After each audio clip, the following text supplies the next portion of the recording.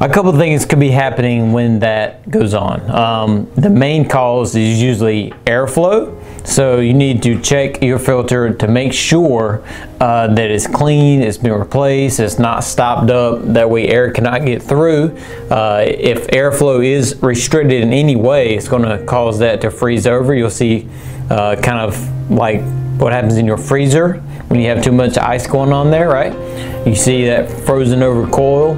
Same thing happens with your unit.